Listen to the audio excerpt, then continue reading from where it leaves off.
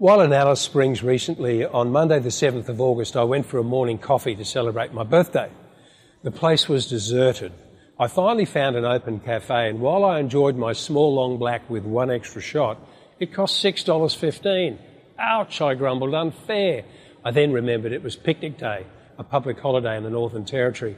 This cafe was gracious enough to remain open and were applying a fair public holiday surcharge to the coffee. This fact changed my outlook. When we feel psychological discomfort, we often attribute negative intent to others, they're being unfair, without knowing the facts.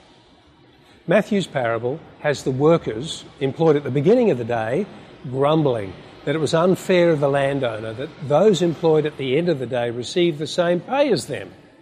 Now look, their concerns sound reasonable on face value, but they didn't know the facts, namely that the landowner was very generous and fair and wanted full employment for all.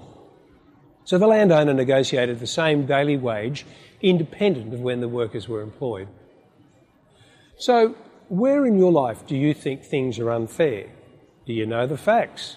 Are you unfairly attributing negative intent to others? Today's reading reminds us that God is extravagantly generous and fair to all. Knowing that, we're encouraged then to gather the facts, humbly discern our responses before leaping to unnecessary judgment.